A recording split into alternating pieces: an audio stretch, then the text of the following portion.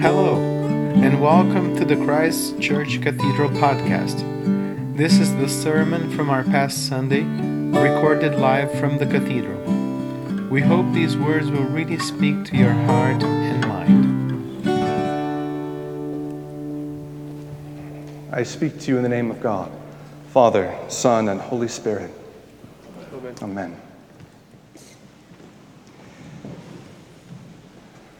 Whoever doesn't hate father and mother, spouse, children, siblings, cannot be my disciple.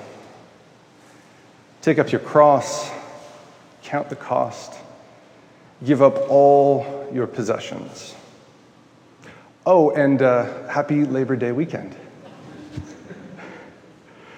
My friend, the late Archbishop Terry Finley, used to always say that there's a special place in heaven reserved for those who find their way down to church on a long weekend. Probably half points if it's a rainy day, be my guess. But if you're anything like me, you made your way down here, the last glimmer of summer before we enter a new program year, a new school year. Listen attentively to the word, maybe hoping for something encouraging, something uplifting. And here's Jesus. Whoever doesn't hate father, mother, spouse cannot be my disciple. Oh, and just give up all your possessions. It's tempting to think maybe you should have just slept in. Or is that just me?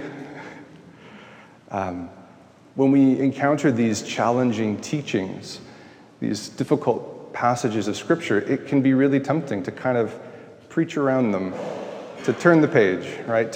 Where was it where Jesus says, don't worry about tomorrow?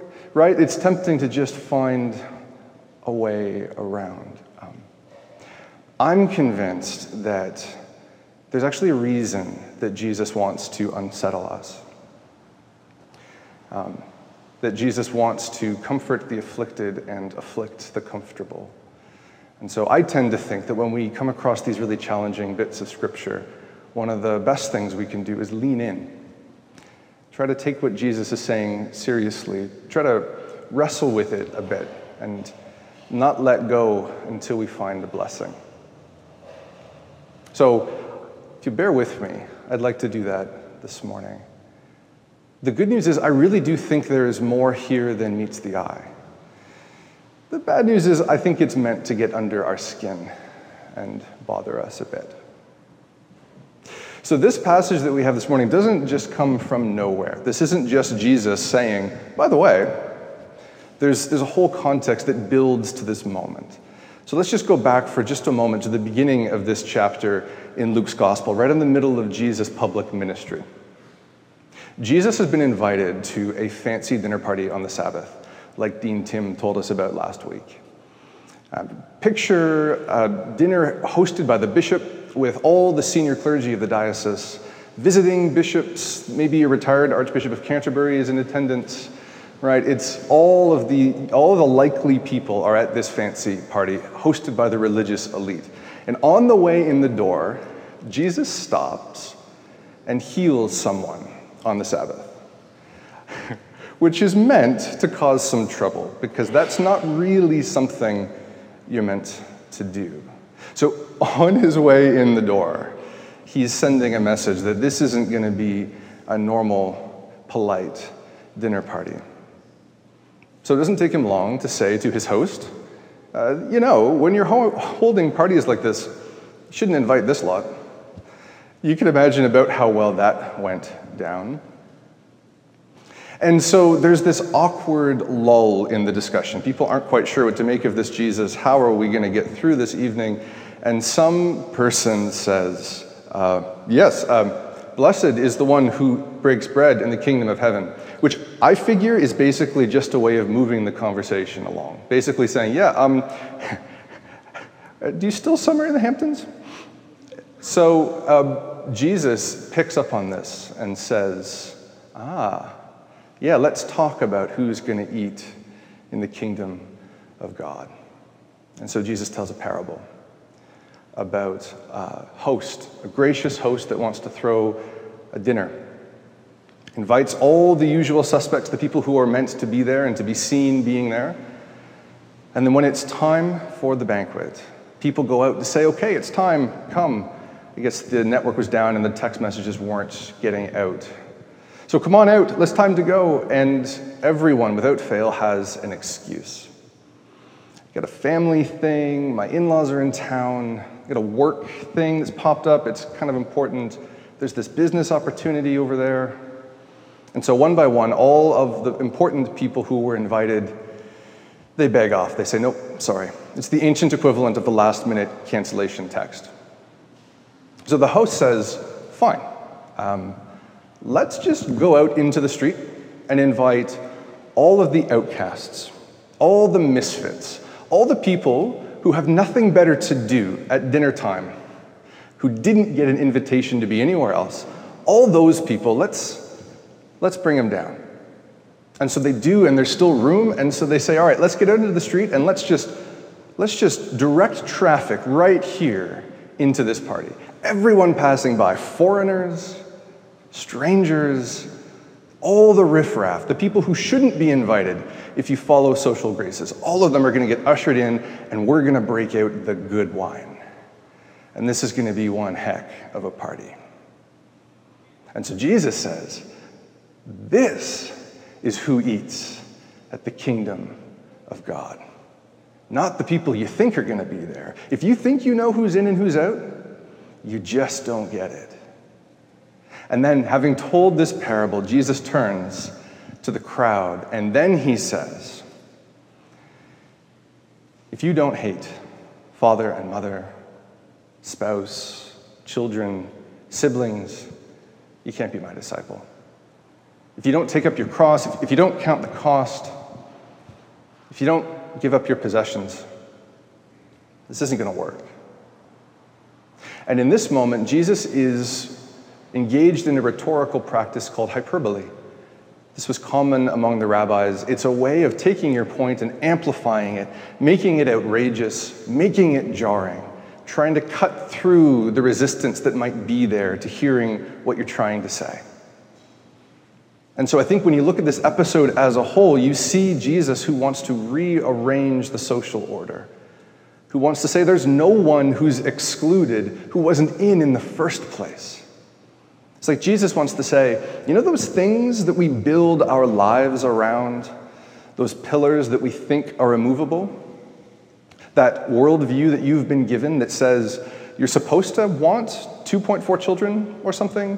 You're supposed to want a little house in the suburbs with a white picket fence, or the dream career, or the social standing, whatever it is that you've inherited as the plan.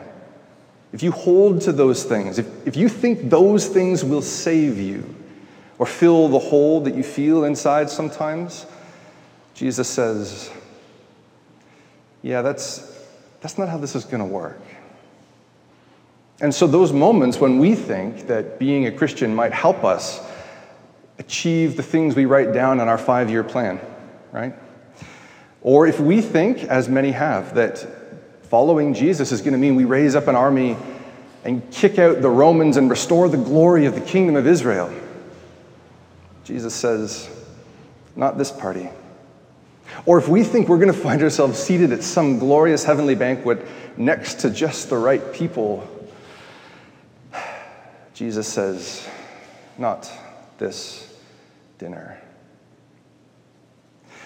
And this is really hard because we bump straight into a kind of cognitive dissonance, right? Where we can know a thing for all the world. We can even like it. We can even find it to be compelling. And we can still live as though that's just not true at all, right? It's like how, as a priest in the Anglican Church, I'm compelled by the Jesus who says, give yourself away. And I think he means it. I find Jesus to be compelling when he says, don't store up for yourself treasure on earth. But the church has a pension plan. Or it's like maybe during the season of creation, you think, I'm gonna go and get less coffee in takeout cups. I'll drive around less. I'm gonna make more at home. With my fancy beans that get flown in from exotic places in small batches. Right? Or I'm going to go shopping for I need a new car. I'm gonna make sure I get the truck with the eco-friendly engine. As if that's not a contradiction of terms. So we run into this place where we might even want to take what Jesus is saying seriously. We might even want to fit it into our lives. Not that we should hate our families or take the clothes off of our kids' back and throw them away, but that we should seriously grapple with the structure that we've inherited. We should be open to overturning the social order, that we should seek to be generous in ways that make us uncomfortable and spend time with people that we maybe wouldn't otherwise. We should do all of that. But if you're anything like me, that might put you very quickly in a place where you just feel like every way you go, you fall into some kind of trouble. It's never quite right. It's so hard. And it can be overwhelming, and it can make you feel like, why try? Where to start? One of my very favorite episodes in Scripture is tucked away in a dusty little corner of the Old Testament in a book called 2 Kings. There's a wealthy, powerful general named Naaman who has a skin condition, really bad skin condition, and for all of his wealth and all of his power, he can't get it cured. So a slave that he stole from one of his conquests says to him, there's a prophet in Israel, Elisha. And if you go see Elisha, I bet you anything you'll get that healed, because the God of Israel is really something. So Naaman sets off with his entourage and goes to visit Elisha. But Elisha doesn't even come out. Elisha sends someone to go talk to Naaman. Naaman is not terribly impressed. And he's even less impressed when he's told, just go bathe in the river 3 times. And Naaman's not going to do it. But this slave says, if he told you to do something hard, you would have done it, right? That's why we came. So how much more should you do this simple thing?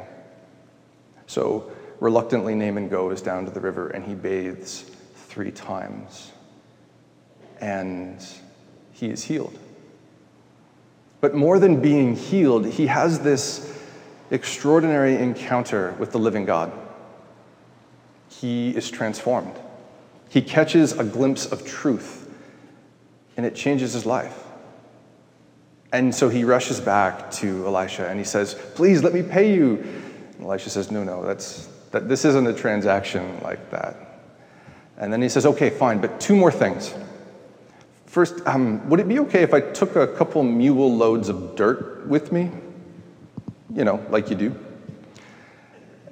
And then he says, when I get home, I know now there is only one God, the God of Israel. But when I get home, if I don't bow down to the gods of my king, I have a pretty short life expectancy.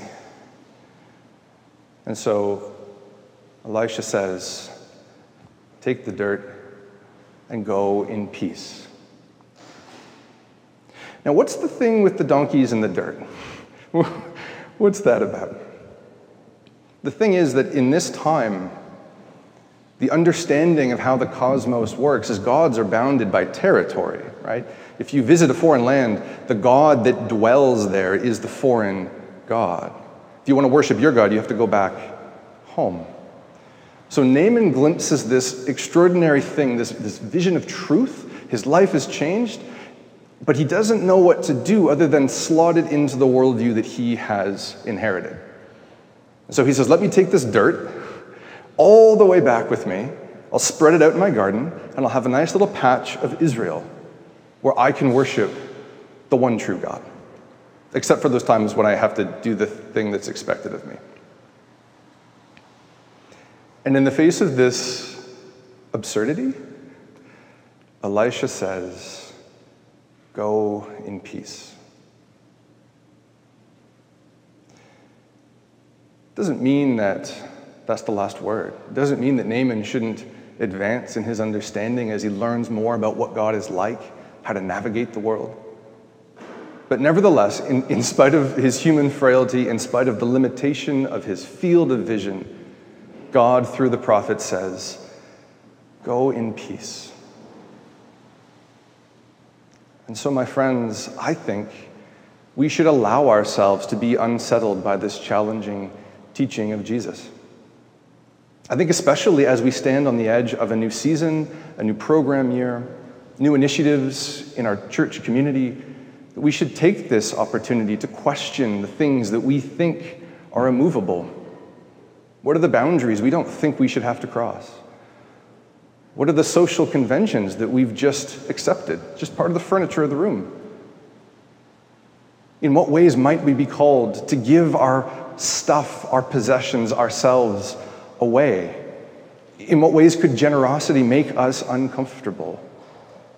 In what ways might we look to see a reordered world that doesn't follow the expected pattern, but follows a radical, exciting, life-giving pattern modeled after the Jesus that loves us through all of it? And as we do that, and as we grapple with the discomfort that that process produces, may we hear, whispered in our hearts and our minds, echoing through the ages, the words of God spoken through the prophet. Go in peace. Thanks be to God. Thanks for listening. This podcast is a production of Christ Church Cathedral. Audio editing and original theme by Eduardo Farias. We hope you join us again soon. Have a blessed day.